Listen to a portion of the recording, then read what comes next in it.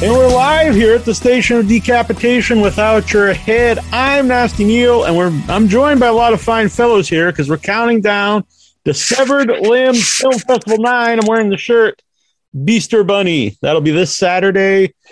Free festival, one night only. So come and join us. Interactive chat room. A lot of fans, a lot of filmmakers will be there. It's been a lot of fun. I started doing them during the pandemic and kept going because it's been a lot of fun.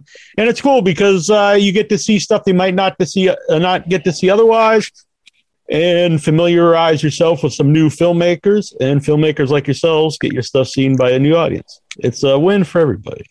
So let's see who's we got Brad Case here. Howdy. From Wanna Play Game. It's good to see you. Eric Poe. He's one of our regulars at the Severed Limbs. Yep, I think I was in the first couple of Severed Limbs, so good to be back. He set the tone. He had a very fun animated one in the first one. I did. And this time he's got I Heart Valentines, which is very cool. Church Jackson, it's good to meet you. Hey, everybody. Am I still allowed to be on here? I have all of my limbs. You for now, but when you leave, we'll find out. I got spares. Oh, there you go. Nice. Beware the candy snatcher, which is another obvious. Kenneth Perkins. Yes, sir. Thank you, Neil, for having us on, man. This is awesome. Thank you for doing it. Of Lily, which we'll be talking about shortly. Doc Vidal. It's good to meet you. What's up? Of Mr. and Mrs. Kill. I might have it as Doc Vidal's Mr. and Mrs. Kill, but I've been told this. I only put that for so it doesn't get confused with Mr. and Mrs. Smith. Oh, I see. Yeah, so I just put that in there. I understand. And Jerry Williams here. We've got Captain Jerry Williams of Zeus Atomic and the Space Monster. Hello, folks. How are you guys doing? Very good. So we're going to go around here, and everyone will go one at a time. Give like a quick explanation of what your film is and if any inspirations for it. We'll start with Brad. What's up? First off, thanks for having me. My film is Wanna Play a Game. It's a home invasion film that I've been trying to get made for like 7-8 years. I ran into a lot of problems between finding a cast, crew members, and I wanted to go big and bad with tons of FX and stuff. And it just never worked out. Well, finally, I teamed up with a guy named Brian who did all the audio and music, did a phenomenal job scoring it. And he helped me make the film come to life. It's basically a brother and sister that kidnap married couples, and they play a sick, twisted game of survival with them. So it's a lot of fun. It was a great experience. We had a great cast. Everybody involved did amazing, and I'm really excited for people to see it. I hope people enjoy it. Yeah, and one of the things I like about doing this is a lot of different tones of the different movies, and also different levels of filmmakers, and it's fun to watch different stuff. Yours is definitely one of the darker films in the movie, in the film. I appreciate that. I noticed that when I was checking some of the other stuff, I was like, yeah, I definitely think mine's a little bit darker than the other ones. Everything I watched looked great. Everybody's films look awesome. Cool. Like, congrats to everybody and props. I'm excited to watch them all on Saturday. And Eric. Sorry. Go on. Go on, Church. No, I was just going to say, his was the only ones that I've watched so far. I'm saving the rest for Saturday, but his is fantastic, and I loved it. I wanted to let them know that. Awesome. Thank you, man. I greatly appreciate that. Yeah, no problem. Eric, give us an idea of what yours is about. Well, it's a 5-minute short film. Kind of wanted to do a little bit of a creature feature. It's about a male lady who doesn't have a date for Valentine's. She's on the phone with a friend or sister or something. So kind of goes from there. She doesn't want her sister or a friend to hook her up with somebody because she doesn't want a man following her around. So I don't want to say too much more. Yeah, sometimes you can't say too much. 5 minutes, you don't want to give too much of the short away. Yeah, exactly. But I like a lot of these films, great locations. Oh, yeah. Yeah, it was great. We had some people nearby have a farm, and they let us use it, and we filmed everything there. So it's great. It was really nice, convenient location where we could do everything with that. And Church, let us know about Beware the Candy Snatcher. You might be muted. Oh, sorry about that. No problem. Beware of the Candy Snatcher is kind of hard to like discuss without giving much of it away, plot wise. A lot of it are. Yeah.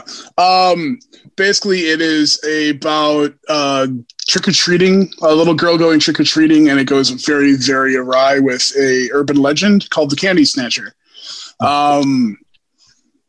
I was shot over the course of like maybe 12 hours with a couple of my friends. Brett Kubanek co-directed it with me. He edited it. I can't pronounce the word. He chopped it up, put music to it. My buddy Ian did the score for it. He was fantastic. It's inspired by stuff like Trick or Treat, or like any love of Halloween, horror and gross things. Like that's all it's about. It's very punk rock. It's it. Yeah. Kenneth, what about Lily? Yeah, Lily was actually just a challenge film. I'm in the Southeastern Filmmakers group, and the challenge for that month was dance. You had to have some kind of dance in your video. And I can't write anything that doesn't go to the dark side. So it's basically just a couple standing over a crib with a newborn baby talking about how lucky they are. And they twist the mobile, they wind it up, they start dancing to it, and then it just – some other people show up and it kind of goes downhill from there. Yeah. So without giving it all away, but no, that's I like how it came about. I think sometimes something like that, it kind of forces you to use your creativity to write something you might not have normally. That's what I would write. I mean, maybe not the. I can only go dark now. Fair enough. What did they think of it, by the way? If it's all supposed to be something about dance, and you have it's very dark. I think a lot of people were surprised. I had a lot of questions after it was over. They want to know how we filmed it, how long it took, and it was like over 5 hours. I got lucky because I was able to get 2 really good actors on board, and they were down once they read the script. And mostly, I think I had a lot of people surprised, but some were not because they're used to me doing dark stuff where limbs are getting chopped off or whatever. I think they're used to that from me by now. Fits right in here. Exactly. That's why I love it. Doc, let us know about Mr. and Mrs. Kill. It's one of the more stylized films. Yeah. Let's see. It's primarily supposed to feel like a Twilight Zone episode. So it's in like an alternate reality where it's like an alternate 1950s, and there's a game show where people write to the game show to tell them why they believe they deserve a chance to be on the game show. And if they are chosen by these kind of faceless anonymous panelists, they get to star onto this game show that six them against each other, basically to kill each other off, and then the last one gets a cash prize. And so you have a bunch of these not stereotypes, but these very 50s kind of characters doing very like grotesque things that you don't normally see them doing, and they all have very good motives as to why they should get the money. So it's kind of, you have to kind of decide who you think really deserves the money, I guess. It's only like I think less than 20 minutes, but I had submitted it for a film festival, and they had like requirements to be under a certain amount of time. It has to be a certain length, so that was what we had to work with, was 19 minutes. Okay. Was there ever a longer version or something you would go back to?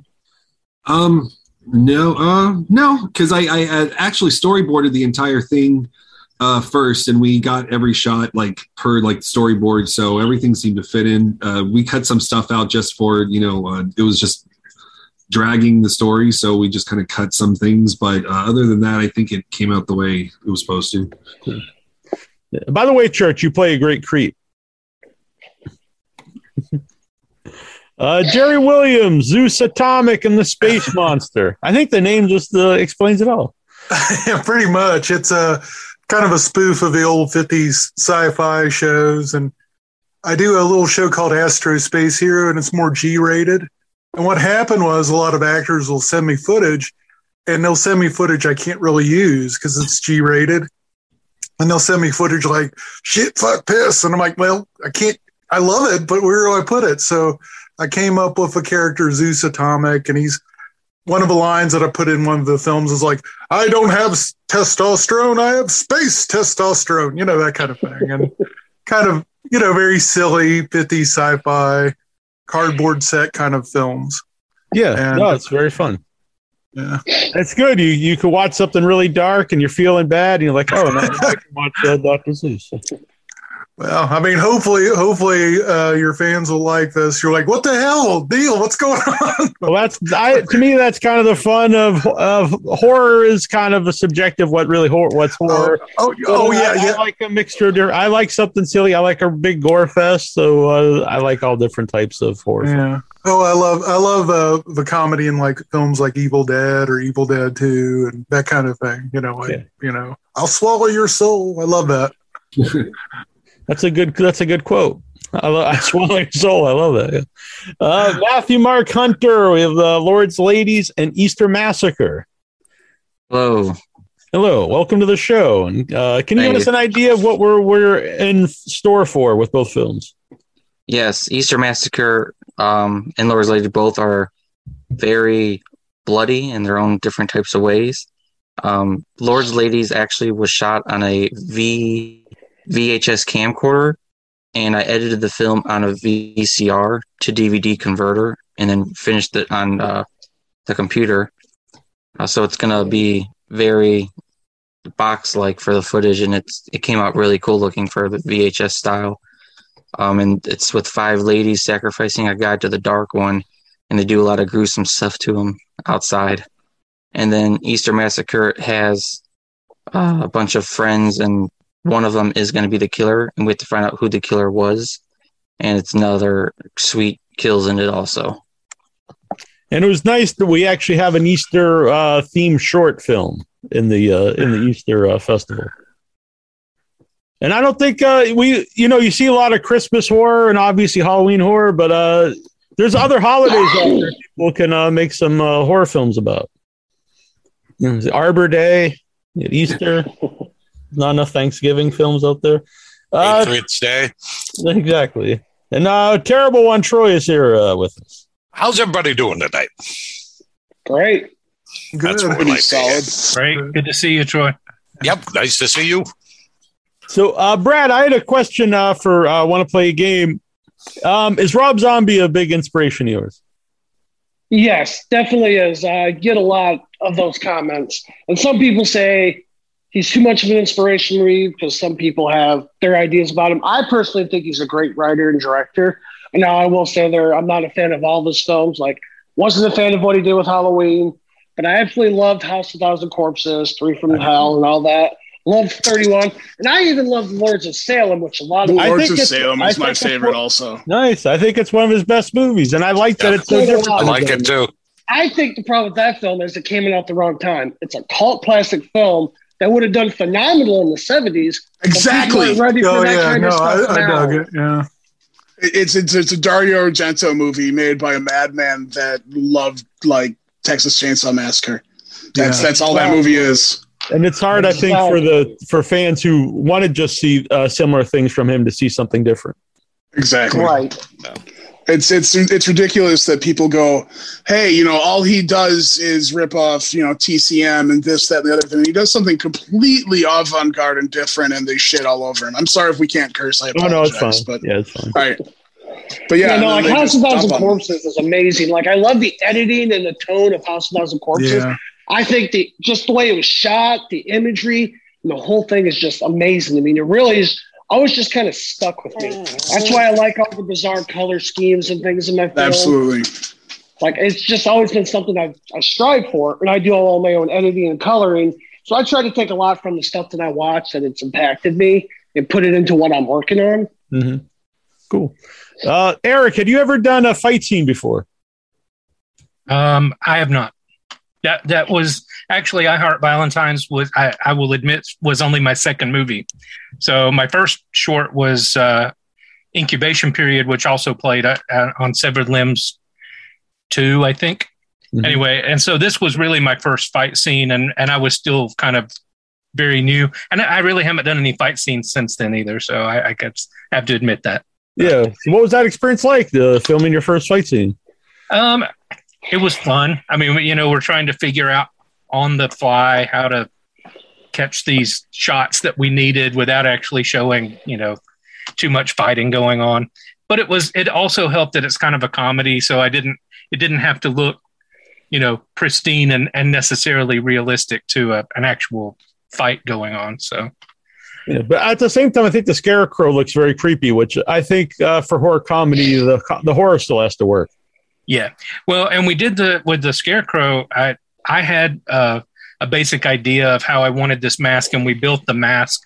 My friend Dan Beck, who's part of the Wages of Sin group that I'm part of, and my wife actually helped kind of figured out how to make this mask for us, and I wanted it to look more realistic. We'd done some other Scarecrow things that were less formed burlap, which is what this was. But anyway, it was a lot of fun. It worked out well, and several people have made comments on the Scarecrow itself. I think a Scarecrow normally looks cool.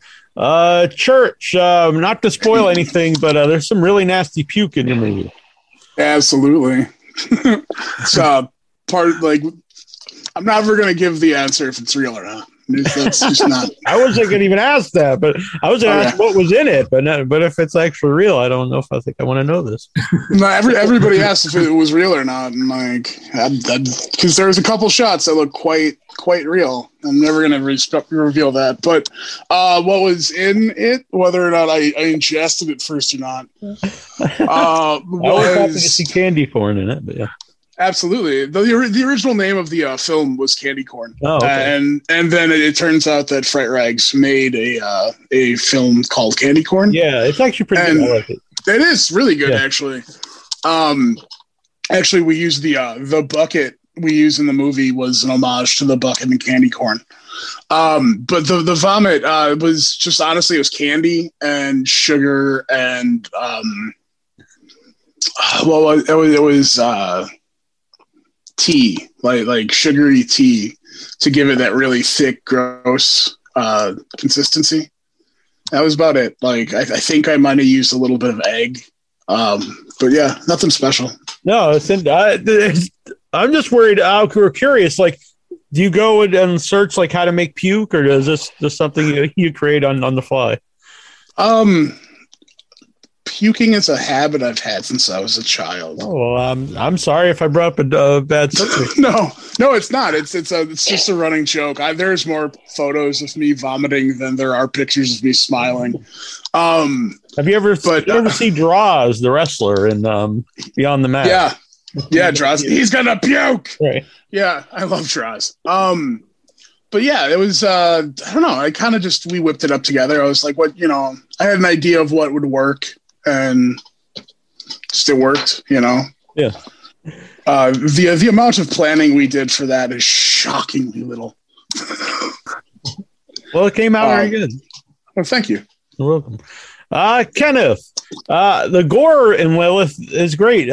There's some great dead bodies, and so who's in charge of your gore makeup or effects? Yeah, I did. I did everything. Had a little help from the wife. What we did was we took a watermelon when she comes down in the fire poker scene, and I shaved the top of it, and she actually really hit it in my bedroom, and we put blood in there too. Watermelon went everywhere, and I didn't cover it, in plastic. As far as her face, I had a couple eyeballs left over, and I put one up there. We put some watermelon, dripped some blood down, and just made it work because it was like a 5-hour shoot. So, and by the way, I've never wanted to see vomit more in my life, Church. Yeah, you really sold the vomit. I'm ready for Saturday. Yeah. Thank you. That'll be we'll do it. I promise you, but by the time you watch that film, you'll be like, I'm done. Fuck that guy. I'm done. I'll probably ask for another one. Let's do a sequel. But I'm working on it. But as far as the effects are concerned, I had about a day or two to prep, so I'd already thought them all through. So we had already kind of planned on what we were going to do, and we just threw it together on the fly. Something else I liked about Lily is it's open-ended on both sides. It just kind of starts, and then there's an ending, and the world keeps going. And I like that. You could do that, I think, more often in a short than like a feature, but it really works. I appreciate that. That's cool. I wanted to point out also, just because I think it's fun trivia, is that the male lady in my movie is the woman who is killed in Kenneth's movie. Oh, really? Right. It's the same. That's very nice. And she's uber talented. They all are. They all did such a good job. It was actually easy for me. I kind of pointed the camera and went with it. So it worked. Very cool. Doc, so we get to see Trista Robinson, treacherous Trista here without your head with a katana in Mr. and Mrs. Kill. Was this, is this how you met Trista? Was this first time, or did you know her before making the film? Actually, I met her through a small theater. We did a show together, and we just kind of, everybody on that show seemed to stay friends, so which is not usual, but Trista was one of the people that I stayed in contact with for like up until now. Maybe that was like 6 years ago or 7 years ago, something like that. And I definitely wanted her a part of this film, and I wanted her to have kind of like a over-the-top, grandioso personality, and really, her whole character is trying to prove herself because she's so small and so delicate and petite, and she's kind of like in that age where she's just fed up with everything and she wants to win this money and quit her job as a school teacher. And so and then she runs into a couple of her students in the show that actually signed on. So you have between them. She was really easy to work with. Like everything I asked of her, she like pretty much sold it. So I was working with her. Yeah, and I just love the whole presentation of the film, and great score as well. Oh, thanks. It was just an online. I searched for what was it? Where there's an artist that does like soundtrack stuff for people without needing a license. There you go. Thank you. I couldn't think of the word. License. Yes. You're good. I knew you were going. I've used a lot of those sites. Darren Curtis is one of my favorites. Yeah. Probably a lot of people watching this would that's probably a good advice for them. Yeah, no, I mean, he does a whole collection of them, and I've seen them even on TV, like commercials and stuff like that, kind of the same soundtracks that I've come across. So, I mean, you can tweak it, and you can do different stuff with it, mix them up, and, create something different. So, I mean, it's not necessarily have to sound exactly the same as downloaded. So, there's always something there, but I wanted it to have a kind of, a specific, very specific sound, and I'm not a musician, so that was my best, bet, I guess. Yeah, it totally worked. Jerry Williams, great backgrounds in Zeus Atomic. How much work goes into making all the backgrounds and the stuff? Just little things here and there. I try to avoid green screen as much as I can because it's always easier to set up a photo drop. And I'm actually going to try to do some more planet backgrounds and stuff. With the getting to what you guys were talking about music, I actually did the theme song for Zeus Atomic a cappella because I didn't. Really? Yeah, I didn't have any. My daughter had left all of her Barbie dolls on top of my guitars, and I was too lazy to move the Barbie dolls. I was like, I'll just make up something. So when you hear it, that's an a cappella song I just whipped up for it. Well, I think that's very fun. And I hope people like it. Like you said, it's definitely different from some of the other stuff we show, but I find it fascinating because I actually want to see that short with the puke too, because I actually drink tea all the time. So now I'm like, shit, I've got to see this, man. So is it weird that I'm stoked to see yours too? Like the totally opposite ends of the spectrum. I'm like, I want to see the innocent, sweet thing, and you're like, I want to see the disgusting thing that's gonna make people hate themselves. I want to see the head smashing, the watermelon scene too, because I want to see that because I'm thinking Severed Heads 10. It might be like all puke movies if we can. I don't know. That's my goal. Is I want to start in a whole genre. Well, technically, I didn't start it. This dude named Lucifer Damien or something started it. But God, Slaughter Vomit Dolls. But my shit actually has a story. So like, it does. I thought that was a love story. Who knows? That guy's a weirdo. And Matthew Mark Hunter. First of all, I like that your company, you talk about you love 80s style. And I think sometimes people confuse that today where it's just like a bunch of nostalgia. We'll show Rubik's Cubes and stuff. But for you, what is 80s style horror? A lot of it is where we'll have like the blood, but then the 80s part will have like weird type of creatures sometimes. And we don't do any, we don't do any visual effects. It's all practical effects, practical blood, practical monsters. We very stay away from all CGI stuff. And then sometimes, like in Lord's Ladies, we'll record on a VHS camcorder, edit on a VCR for a real authentic 80s feel instead of just throwing a filter over the footage later on. You can tell that too. Not, nothing against the filters, but you can tell when it's, especially people who edit, I think a lot with the basic programs can tell, even if it's like the default setting for the, with the cracks and stuff. Yeah. So, yeah, I mean, the biggest part is we'll either have lots of blood and crazy stuff, and then it's just weird or stupid looking type of creatures with very, very like limited budget style things. That's the fun of that time, I think, though. Even bad practical effects, I think, are fun, where I think bad CG is just bad. Yeah. There's like a charm to it. So we're going to have the second group coming up here. This went by quick, but it would be cool to have everyone back on at another point. But let's go over everybody. Let everybody know where they can follow you and what you're up to next. We'll start with Brad. You can follow me on Instagram at gorehor197666. Perfect. And currently I'm working on trying to put together my first personal feature. I've worked on a feature before where I was a producer with John Dugan, who played Grandpa Sawyer in Texas Chainsaw. Nice. We're close friends with John. Yeah. Yeah, he's a great guy. One of the sweetest guys I've ever met. Mm-hmm. So I'm working on trying to get my own personal feature done. But in between that, I got a couple little more small things I want to do just for fun. Very cool. Eric. Probably the best place to find out what we're doing. Wages of Sin, that's CINE, like cinema, Wages of Sin on Facebook and Instagram. And we do have a Twitter as well. That's not quite so updated, but yeah, the Facebook would be the best place to follow us, Wages of Sin, and you'll see what we're doing there.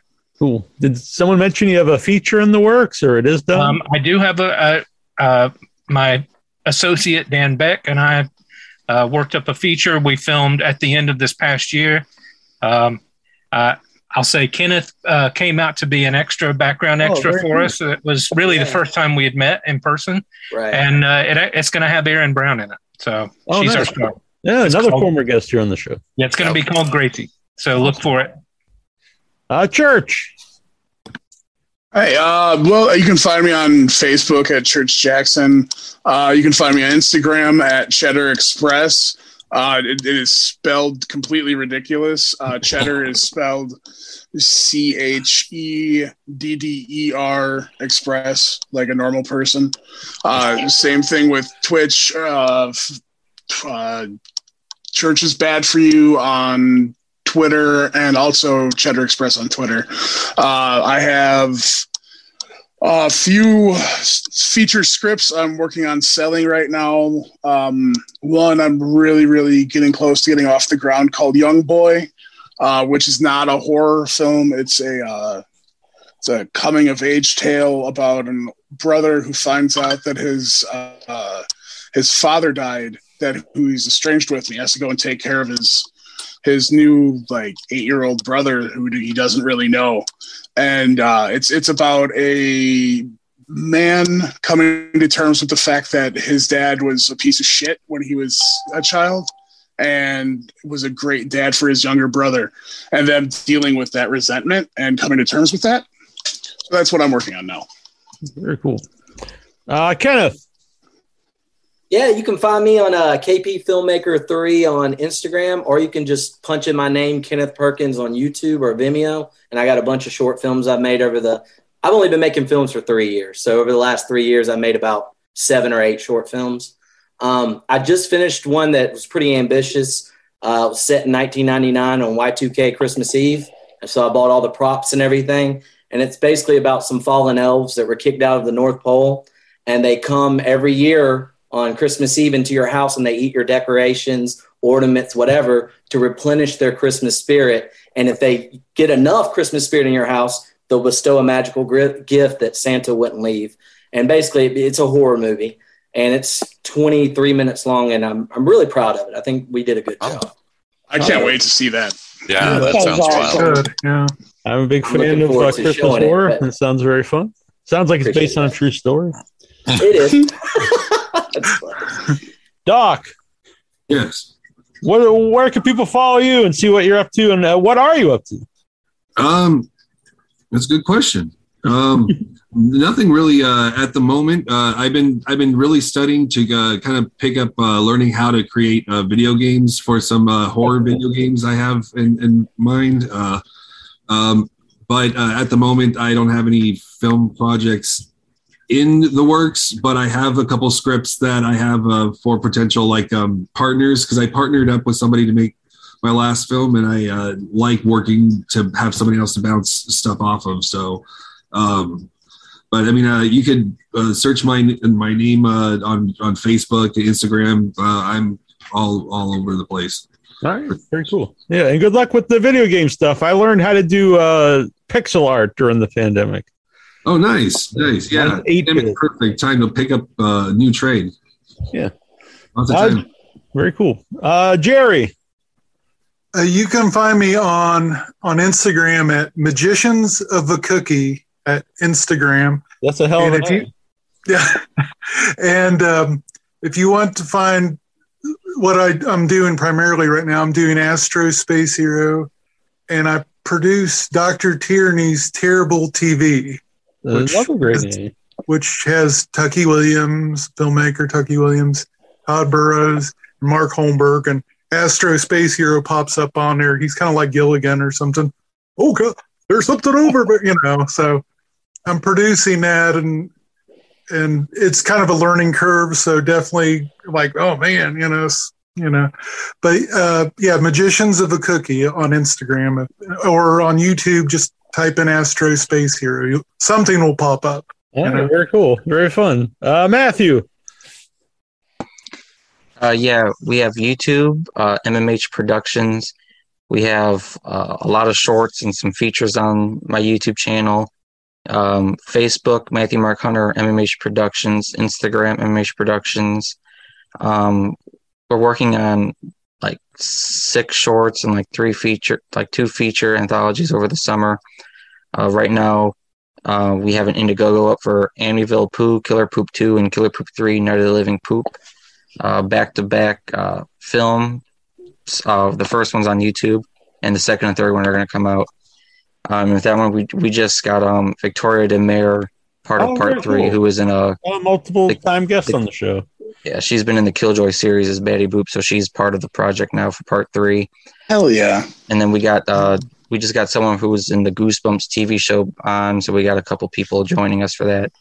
So you can check out the Indiegogo for that and help us out, try to get our goal if we can. And then the other thing we're working on is a choose your own adventure film where you have to actually pick what the character does. Oh, very nice. That sounds cool. Yeah. Yeah. All right. Well, very cool. Thank you guys for doing this. We're going to get to the next one. I got some people saying they can't get in, but that's because I'm not taking them in yet. But quick, before we go off, can I say something real quick? Yeah, of course. What? All right. Thanks for having us all on. And also, Tanner, go to bed. Thank you. Guys. Appreciate it. It's been a pleasure. Thank you so much. Bye, guys. Good to see everybody. You as well. Bye. Let's see. We'll go around the board here. So we have Ben Roberts. Your house plants are screaming. They are. That's correct. It's very similar to a Jim McDonough movie, but maybe a little darker. But it's very cool. Yeah, I mean, that was my pandemic film. My wife. I actually have that in my notes. I thought maybe it was, since it's you're like all the credits, and then the wife. Yeah. Yeah, it was essentially just it was near the beginning of the pandemic, and just looked up at some houseplants on a shelf, and I thought I would suck to be them. I like how this came about. Yeah. That was pretty much the premise of the film from there on It's out. good inspiration, though. I like that. Yeah. Yeah. So it's pretty much just, if you were to invert the houseplant world and put a human there, how torturous and horrific it would be. And that's pretty much what the film is. And it's very bloody. It's very gory. It is, and there's a lot of stuff going on here. And someone keeps calling me. If you're listening, don't try to call in. Just hit the Zoom thing. They're trying to add me into another Zoom meeting. I'm sorry but it's You like Zoom now? Huh? But yeah, we're going to go through all these. But your house plants are screaming is amazing, and now you're going to look at your house plants differently. You might feel bad. Yeah. I mean, definitely. We have a few dead houseplants in the house right now, and it's like, oh man, how much did they suffer? And we have Vanessa Yanta Wright of Rainy Season and Duck Orange. Yeah. Hello. Hello. So give us an idea of Rainy Season, which people can go and listen to the other interview. But give us, if you haven't seen that, an idea of Rainy Season and Orange Duck. So Rainy Season was actually my first film. It's a Stephen King dollar baby. And then Orange Duck L'Orange, if you're fancy, is our pandemic film. We did it over 3 states, never left our house, put it all together. It's a very ridiculous kind of, very early silent film style comedy. Yeah, they're much different tone, both films. Yes, yeah, they're about as far apart as you can get. Right. That would be interesting if you tried to do both of them in the tone of the other movie. Like a different. I mean, it would definitely, I think, lighten up Rainy Season. But that's what I like about festivals in general, is I like that you get different types of movies. So you get one that's really dark, you get someone kind of silly, and we'll get a Jim McDonough movie that's not even horror. One of the judges like, why is this movie in here? It's not horror. And I was like, because I enjoy it. Yeah. Thank you, yeah. But yeah, very cool. And we'll talk more about these momentarily. Dustin and Tim from Bubba. Hey. Hello. Thanks for having us. Thanks for doing this. Can you guys give us an idea of what Bubba is? Yeah, well, to start off, Tim's actually the director. I'm the producer. I created the Meat Hook Massacre franchise, and this is actually the TV series based off of that. The series of films has 8 films, and this is season 1 of the TV show that has 6 episodes. So I'll kind of let Tim explain a little bit of it to you. Yeah, well, basically, I had great material to work with from Dustin. It's 6 episodes. It stars my wife and my buddy Roger and Matt. It's it's a slasher series, and it was a lot of fun to make, and it's a lot of fun to watch.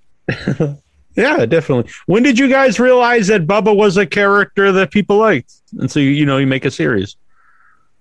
Well, it was interesting. It was toward the end of the movie series, because I actually approached him to direct this thing called Meat Hook Massacre Mayhem, which is part 8 of the franchise. And I was so impressed with his skills with it that I came up with the idea of having him actually helm the TV series. And at that point, I made an agreement to put out a box set. So there'll be a box set, Blu-ray box set of all 8 films coming out in a couple months. So it was really good timing to have him do the show. Very cool. And Jim McDonough, give us an idea of They Used to Call Me Crazy. You bet. So I had made my first documentary the year before called They Used to Call Me. Well, I can't speak tonight, but hold on a second. Just bear with me. I think I have COVID brain. It is a real thing. I finally got COVID for the first time, by the way. I thought I was immune. They say there's the Neanderthal gene. You can't, you're basically immune to COVID. And however, there's one part Neanderthal gene where you literally get it really bad. So I'm like, I'm out and about. I've been vaccinated, but I'm out and about since I've been vaccinated. I'm not getting COVID. And there's a million kids. My youngest got it. I'm fine. Somehow, like a horror movie, went through the house. I got it last week, and I literally sometimes can't think straight. Excuse me. So my first documentary was a movie called My Darling Pet Monkey. I don't know, maybe you've played it, Neil. If you haven't, I'd love to submit it. Yeah. So that was fun, and I took basically a narration of a guy telling a story of him and his brother, having a pet monkey, which was based on a true story. So I'm sitting around during quarantine trying to figure out my next movie, and I had a lot of fun making that. And, I took a kind of like a sad situation where my dad had passed away, and previous to him dying, he used to tell us that he had a nickname where they used to always call him Crazy when he was younger. He wouldn't tell us why. He said, someday I'll tell you. And then we figured he'd tell us when we became adults, as we got older. And then finally we become adults, and we asked him, and he still doesn't want to tell us. But then one night when he one of the only, benefits and beauty of his passing is we had a long window kind of saying all of our goodbyes slowly, which, it was hard in a lot of ways, but it was a gift in its own way. But so one of those gift of nights, he he had me and my wife come to the house and his youngest sister. And he basically started telling the stories of why they used to call him Crazy. And he had 45 minutes of audio of these wild tales. And I just took the, 3 of the stories, about 5 minutes worth of when he was, stealing cars basically at age 14, 15, and 16. And I thought the stories were really funny. I had the audio and I thought it was like really gold itself, his stories. And so I took that audio, and then I had my aunt who's an artist, my sister's an artist, my sons that are artists, my nephews, they did my nephew drew my father and his buddy, and my aunt drew all kinds of like backgrounds, and my wife drew all kinds of stuff. She drew a million things like cars and landscapes and all kinds of stuff. So I had everybody do all kinds of art, and then I basically turned into one big kind of cartoon set to his narration. And, I think it's a good story. It's on, I think with all the art, it works. And it was a very personal, almost kind of grueling thing. It took me 14 months, but I'm proud of it. Yeah, I love it. It's, and especially when the backstory and everything, it's very emotional. And a serious question about it, since it is so personal to you, obviously watching it is going to be an experience, but what about when people talk about it? What is that like? Good or bad? If someone, has good things to say, or if someone, has criticism for it? So the first, because it was a wacky few years here with COVID and everything. And so the first time I watched it, I haven't had a lot of experiences watching it with the public like previous years with festivals. But the couple times I did, especially the first time, because I think it was the first time with the Shauna Shea Film Festival, Skip Shea's foundation that raises money. He's a great guy, and he raises money for a really cool cause. But that was my first time to a live audience. And it was the first time I make a lot of surreal, weird comedies, and they're usually sometimes uncomfortable if people are laughing in the old days, especially. But there was almost a joy in that, like almost like the kind of, I love guys like Andy Kaufman, where he would kind of torture his audience. Like I don't do that as much as I used to, but that was kind of the stuff I'd make. And then as time gone on, I kind of got more into a little bit actually trying connecting with audiences weirdly. But so this was so unique, and it was nothing that I really wrote. And just hearing him tell his story, having strangers, like he worked for the phone company. He got his GED. He wasn't an entertainer, but he's a great storyteller. And seeing now him in these situations, then in the Brattle of Boston Underground, hearing an audience react, it was pretty cool. Because usually, especially my early stuff, I got a lot of virtual tomatoes, and people give it a hard time. So it's kind of honestly, this one more than probably most, I think, is connected with people just because it's, there's no heads exploding. Most people have a parent. I honestly think this is one of the few ideas I've done that actually could sell. Like every family has an amazing story. And every family probably has an amazing storyteller. And if you just went and literally did whether web series, TVs or whatever, you could literally just do different families who have these amazing stories and then have that family gather to do the art. And the fun part too is listen, if it doesn't work for you, you might say, well, I disagree. But if it somehow works for you, you'll notice that there's no, they're all varying levels of artists, from 8 years old to 60. So there's not so that just sees meaning it doesn't matter. It could be a family with stick figures to Picasso. It doesn't matter. If you're the family puts it all into it, I think it'll connect. And I think a lot of people have cool stories out there that just haven't been told. I think that's a great point. And real quick, before we get to the rest of them, someone here in the chat room is asking if this is an online fest. Yeah, Saturday is the actual festival. It's going to start at 5 p.m. Eastern, 2 p.m. Pacific. I think there's 28 shorts and a bunch of trailers, and it's free. So come and watch it one night only. It won't stay up, so you got to come and watch it. And Troy's got the shirt. I've got the shirt. A lot of the filmmakers will be there, and fans will have an interactive chat. It's always a lot of fun. This is our 9th one. Fun. Yeah. And there's a lot of a variety of different shorts. Even like Vanessa's, her two are completely different. But there's some dark stuff, there's some gory stuff, there's some silly stuff, and there's some heartfelt stuff. So it's for me, it's a good mix. Ty Chaman, can you give us an idea of EVP? Yes, and first, sorry guys, my cat will keep jumping up in front of the camera. All right. We usually have animals on the show, especially when Trista's here. Oh yeah, EVP is a short film. We shot it in one night. It probably took maybe like 3 hours to do. We pitched the idea to each other, and it was all improv after. So it's kind of like we set up the story, and then we just winged the rest of it. Timeline for editing, like I said, we shot it, and it was basically finished within a week. We released it online, and then it's been about 5 years. And then I started my Film Freeway account, mainly submitting around my feature film, Not Another Monster Movie. And we just started getting selections for EVP, but it's just an improv comedy about ghost hunting and the interview style to it. I was a huge fan of the show The Haunting, and we wanted to give it like a comedic twist. So we just got together and shot something. We hoped everybody else liked it. I enjoy it. I think I like the self-referential parody of all these ghost hunter shows. Yep, that's what we were hoping for. Yeah, it totally works for me. Troy and I we never actually made it, but we were going to do a giant hunter show where we walked around town and searched for giants. Yeah. And never found any, just like all the ghost shows. Yeah. Hey, you think if you were like a deer hunter for 20 years, you might find a deer? Right. You know, I'm like, maybe. Yeah. No offense to any of the ghost hunters up there. No. Mr. Hatcher, Nicholas Hatch, I think he's a Severed Limbs original. I believe Severed Limbs inspired him to make films. Oh, yeah. I've made a few. So this year, this month, you have A Handful of Pennies, Briefcase Paranoia 2, and Johnny Rocker Werewolf. Yeah. So what's your process of making? You make these all yourself? Yeah. I get the idea, and then I try to film it and stuff.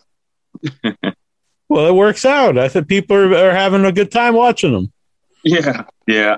The werewolf one, I recorded those songs last year. Oh, yeah, look at that. Oh. Uh-oh. Yeah. Be careful there. Yeah.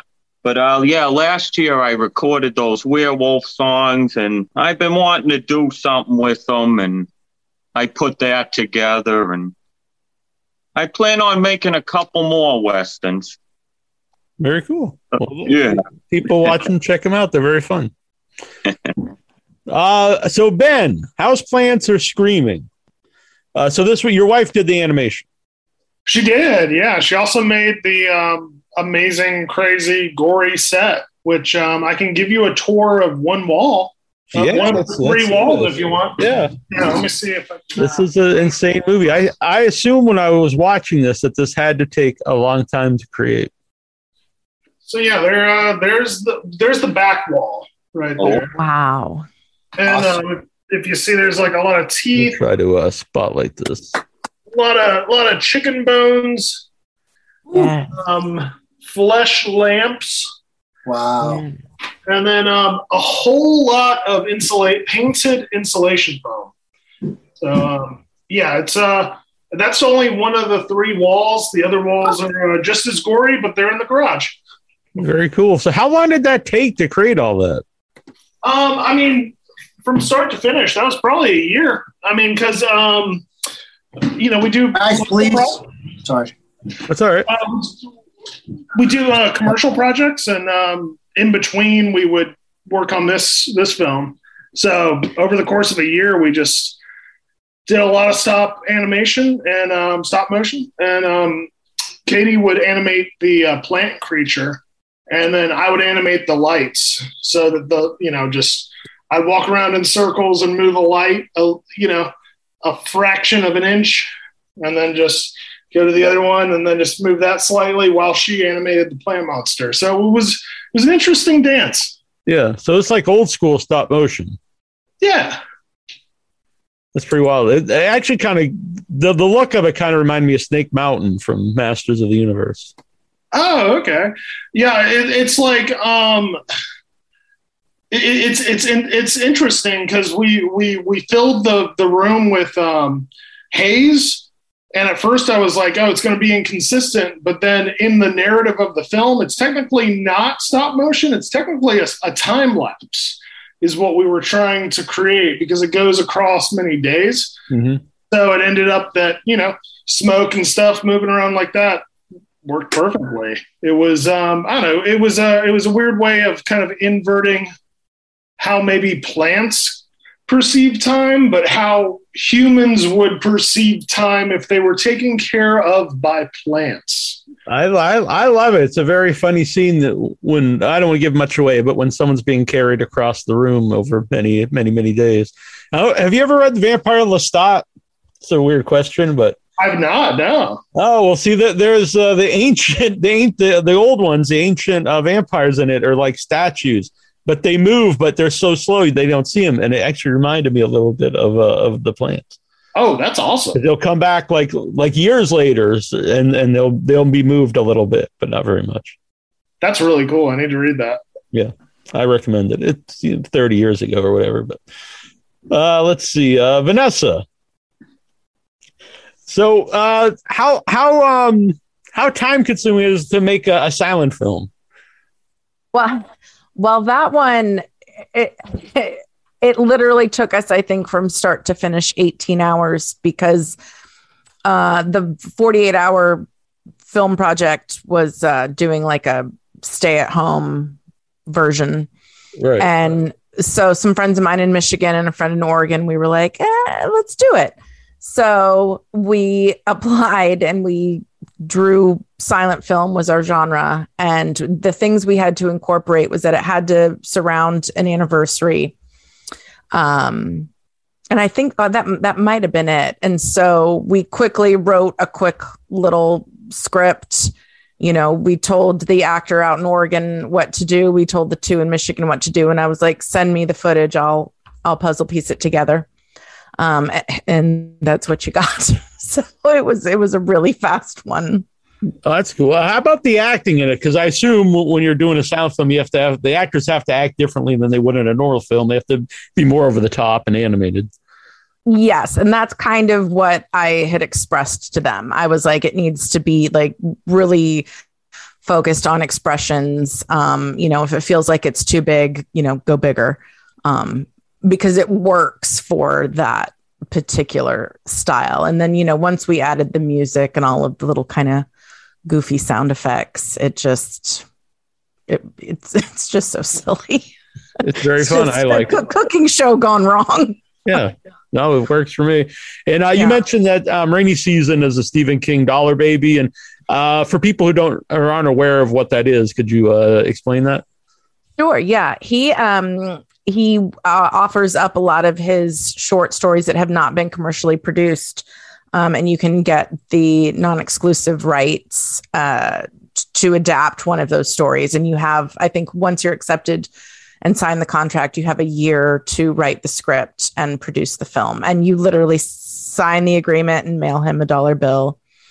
And the caveat being that you cannot profit at all.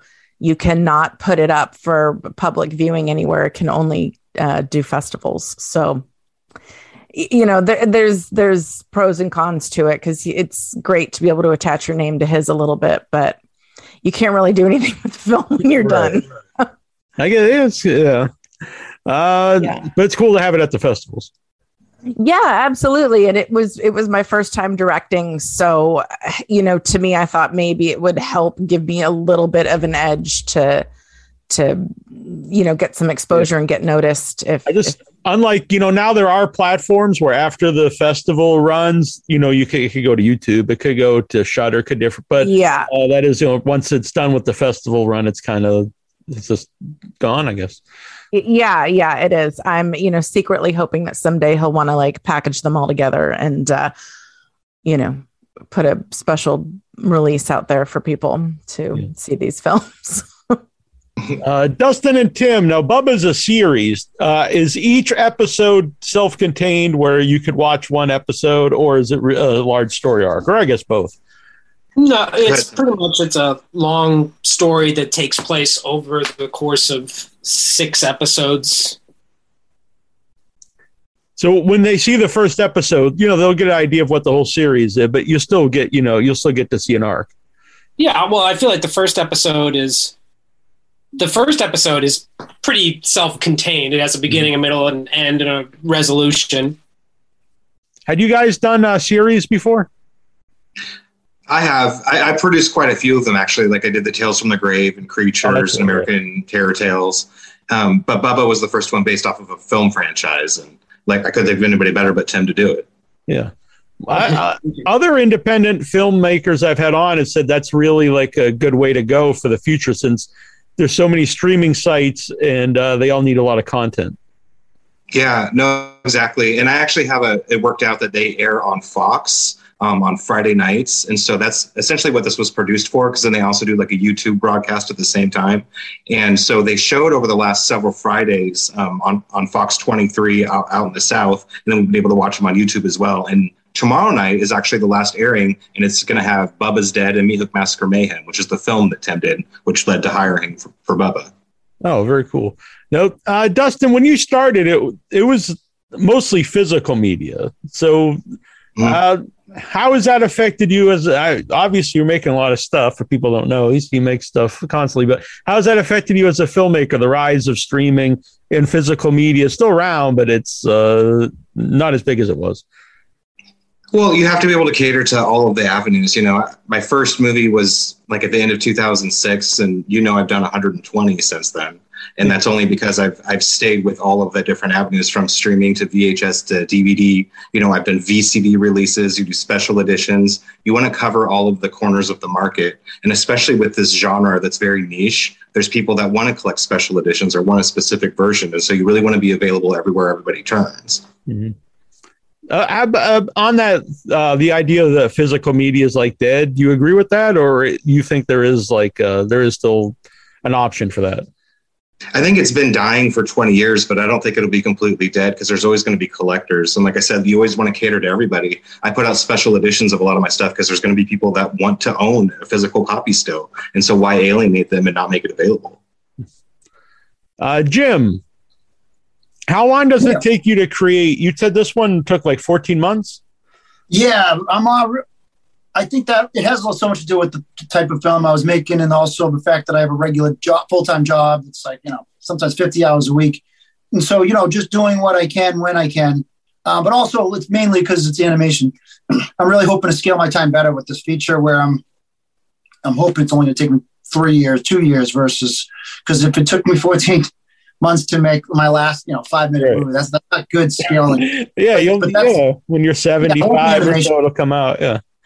There'll be more animation than I actually anticipate, because there's all, like in the way that like Endgame and Star Wars movies have all kinds of, that kind of animation, but not like cartoon like this one, Mm-hmm. I heard you have a really big English actor in talks to be in this. Yes. One final thing is, I'm not trying to compare this the crap I made to Marvel Star Wars. Seriously, sorry, I'm embarrassed by that. But yes, there is a secret actor. I'd love to, if I can afford him. Yeah. He's got some other stuff in the works, so he might be asking for the big bucks soon. I don't know. Yeah. Can you get how do you get taxi, Uber, bus, train? Oh, we'll work it out. Yeah. Nice. Yeah. Looking forward to a pal. Yeah.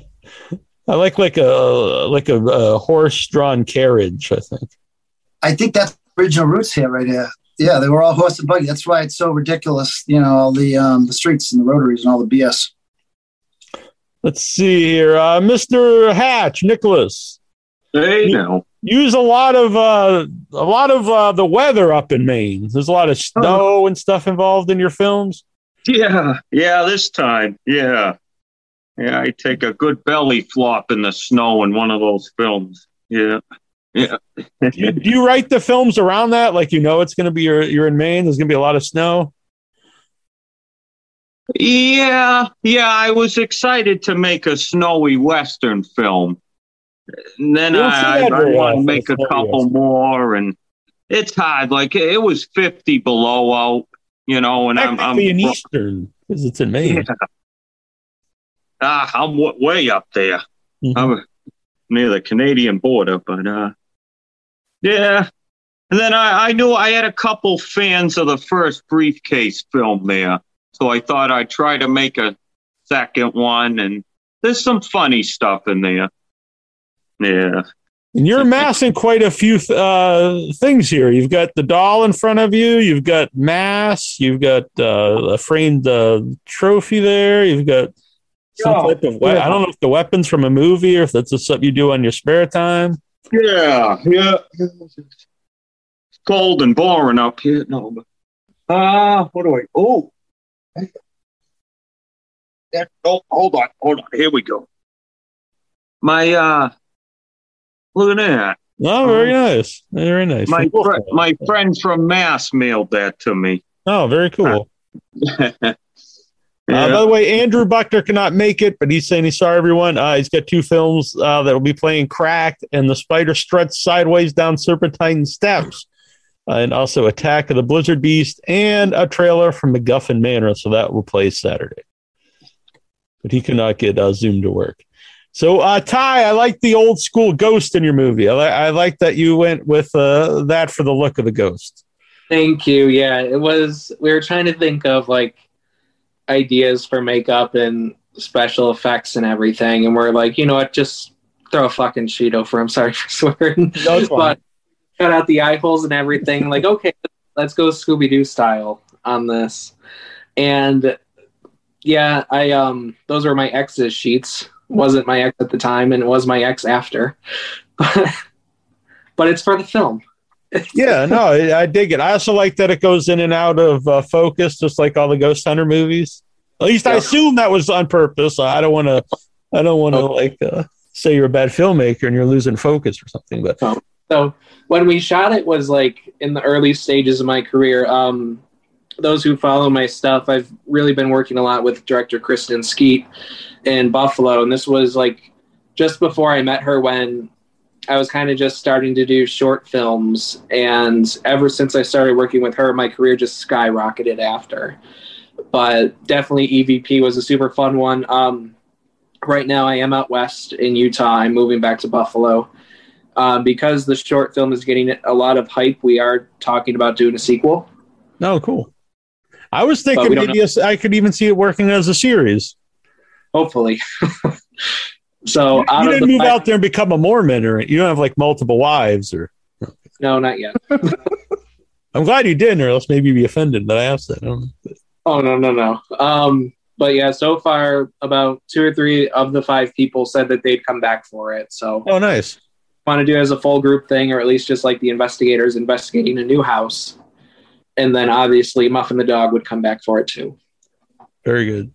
All right, so we're going to go here and see where people can be followed and what they're up to. And I know the time flew here fast, but thanks everyone for doing this. And everyone can check out the festival Saturday. Ben, where can people follow you and what are you up to? You can follow us at Dominar Films. That's DOMINAR. And that's what my hat is. Yes, and I have a very cool Dominar Films shirt. Oh, yeah. Thank you so much. I was going to wear it tonight, but then I felt like people think I was playing favorites. Oh, well, thank you. Yeah, it was, there it is right there. So if you see the Dominar symbol, you're following us. And what we're working on is hopefully another feature. I met Neil talking about my zombie feature It feels like yesterday, but I think it was quite a while ago. Yeah, it was when Annabelle was still on the show. Yeah, it was Plague So Pleasant. It was a zombie film, and talked to you guys and had a lot of fun. And I was like, oh, whoa, Severed Limbs. I got to enter that. Yeah, I'm very happy you did. Not just because you're here, but I'm a big fan of your work. And I'm a big fan of zombie movies, but like most people, after a while, I was like, I've seen enough zombie movies. So to make something I've made enough zombie movies. Yeah, that stands out though. You have to do something different, and that one stood out to me. Oh, good. Yeah. And I look forward to more of your stuff. I really think you and Jim would should check each other's work out. I think I'm excited about that. That model's amazing. I'm excited to see your movie. Oh, thank you. Yeah, it looks amazing. Vanessa, and by the way, that you can listen to the show with Ben from a few years ago. We weren't in video at the time. Vanessa, where can people follow you, and what are you up to? Yes, I am on Facebook, Instagram, and Twitter as Creepy Girl with K. I run the Renegade Film Fest, so we've got stuff going on all the time at renegadefilmfest.com. And up next, I am developing my first feature, so I'm very excited about that. I'm very excited to see that. Yeah. It's going to be more comedy than horror, but lots of blood and lots of laughs. Very cool. And I met, we had Vanessa on just a few weeks ago, so you guys can check out that interview. It was very fun. Trista set that up. And ever since, I've been interested to see more of your work. Dustin and Tim, what are you guys? If you can't ask Dustin what he's up to, he'll just list like 100 films. But Dustin and Tim, what are you guys up to, and where can you be followed online, not your homes? Yeah, don't follow me at home, please. Yeah. You can find me on Facebook, Dustin Wayne Ferguson. Look for the blue check. I am just finishing post-production on Apex Predators 2, which is a flying killer shark movie. Very good. It had Vernon Wells in it. He was the lead. Nice. We're going to be having a premiere for that in like the next 2 months. I know that me and Tim have some other things brewing together, but otherwise I'll let him take over. Yeah, you can find me on Facebook, Timothy Thomas. And actually next up, hopefully I'm going to be making a found footage movie for Dustin, which I'm looking forward to. But real quick, before we run out of time, I just wanted to thank Dustin again for the great opportunity. He's a great guy, and I really appreciate it. My wife, Tina, my friend Roger, my friend Matt, Randall, Brian, and Marvin. Oh, very cool. Well, I'm looking forward to seeing the rest of the Bubba series, and it's always fun talking to Dustin, and it's nice to meet you, Tim. Nice to meet you. Mr. McDonough, where can people follow you? Yeah, so you can find me Facebook, Jim McDonough, I guess, and Instagram, Jim McDonough, FNF, and same thing with YouTube, Friday Night Films. On Instagram, you'll be, getting to see slowly as I make this feature with, as I make props myself, like, for example, the arm with the teeth, and as I slowly make this thing out of my house, you can follow the pictures as we go on Instagram. Yeah. Is your whole house like sets for films? Yeah, there's a lot of sets here that I've been building. A lot of, I'll use miniatures to build the sets, and then green screen to kind of to combination of the two, I guess you'd say, and then real actors. But yeah, so I'm using making all my miniatures for this. It's been a lot of fun. Cool. And I always love talking to you, Jim, and it was good to meet you first time in a few years at Buff a few weeks ago. Absolutely. It was a great time, buddy. Yeah. By the way, real quick about Buff, Boston Underground Film Festival. It was, I actually think this was a good idea. Someone suggested I add underground to Severed Limbs, so it's Severed Limbs Underground Film Festival, and then I could call it Slough. I like that. Maybe we'll go with it for number 10. I don't know. Mr. Hatch, Nicholas Hatch. Hey, now. How you doing? Where can people follow you? Oh, Nicholas Hatch Films on YouTube. Very good. And what are you up to? I know you, our mutual friend Michael Epstein made an IMDb for you. Oh, that was nice of him. Yeah, I got quite a collection of films getting there. Eventually gonna get all those shorts together and then maybe start working on some feature films. And yeah, I got some stuff in the works. Very good. I always look forward to see what you're up to. Yep. And Ty, Where can people follow you and the kitty? Oh, sorry, the wife. Oh no, there's no need to be sorry about the kitty.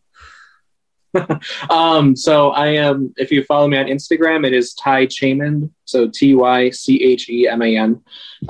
Full name's Tyler. Everyone calls me Ty. Mainly, I'm most active on there. I'm going to be making a link tree, so it is connected to all of the short films and features that are available to watch online right now. So everyone can start watching my work. The big thing that I'm doing right now is finishing editing our feature film, Little Green People. And that'll be premiering this summer. We're submitting to Buffalo Dreams and a couple other film festivals. That's where we met, was Buffalo Dreams. Yeah. And yeah, we have a couple. Three of them did this. And I love what I've seen so far of Little Green People. Oh, thank you. Yeah, it was a complete blast. I co-directed it with Kristen Skeet, and we have at least 2 more short films planned together and another feature to work on next summer. Oh, wow. I'm excited to show everybody what we've been working on during and after the pandemic, kind of thing of putting this little sci-fi comedy together. So that'll be coming out very soon. Both of the trailers are online, and we have an exclusive sneak peek coming up in a couple days. Excellent. Very cool. And Terry Zarchi here's in the chat, who has a film that will be playing this Saturday. He couldn't make it. He can't get the thing to work, but so you can check out Backwoods Diaries, Just Passing Through, which will be playing this Saturday. And anyway, a lot of people here are saying that they love the show and they're looking forward to Saturday. So thank you, everybody. As am I. Yeah. Awesome. All right. Well, thank you. What are you up to, Neil? What am I up to? Nasty Neil. What have you been doing? Well, I've got a feature film in the works, and I just filmed another scene for it last night. And the Once and Future Smash, my first feature production with Michael Epstein and Sophia Cacciola, and it looks like it's actually going to be finished pretty soon. And we're hoping to get it submitted to Fantasia and other festivals, and hopefully it will get out there later this year. We filmed it right before the pandemic, like literally a week before everything closed down. And so it's been on hold for a while, but it looks like it's actually going to be finished. Awesome. Yeah. Michael St. Michael's from the Greasy Strangler is in it. John Dugan, Grandpa from Texas Chainsaw Massacre. Victor Miller, the author of Friday the 13th. There's all kinds of people involved, and me. All right. Well, how about yourself, Troy? What are you? Troy drew this, by the way. Nice. That's awesome. Cool. I'm just kind of looking forward to Saturday. Looking forward to the festival and have a big spiral ham on Easter. That's about there you go. Well, I hope Easter's coming up. Come and watch a bunch of crazy movies and then eat some ham. Yep. Nice. That's my plan, you know. All right, well, it's been very fun. Thanks, everybody. Yeah, thank you all. Thank you. Thank you. Back on and again, maybe we'll do a separate interviews. We'll figure it out. Oh, next time we'll have like 40 people. We'll just go crazy. Oh. Let's do it. All right. Good night, everybody. Good night. Hey, thank you so much. Beaster Bunny Saturday. Bye. Bye. Yep. Bye-bye. I'm going to wave awkwardly while I hit end. Bye-bye, Neil. Goodbye.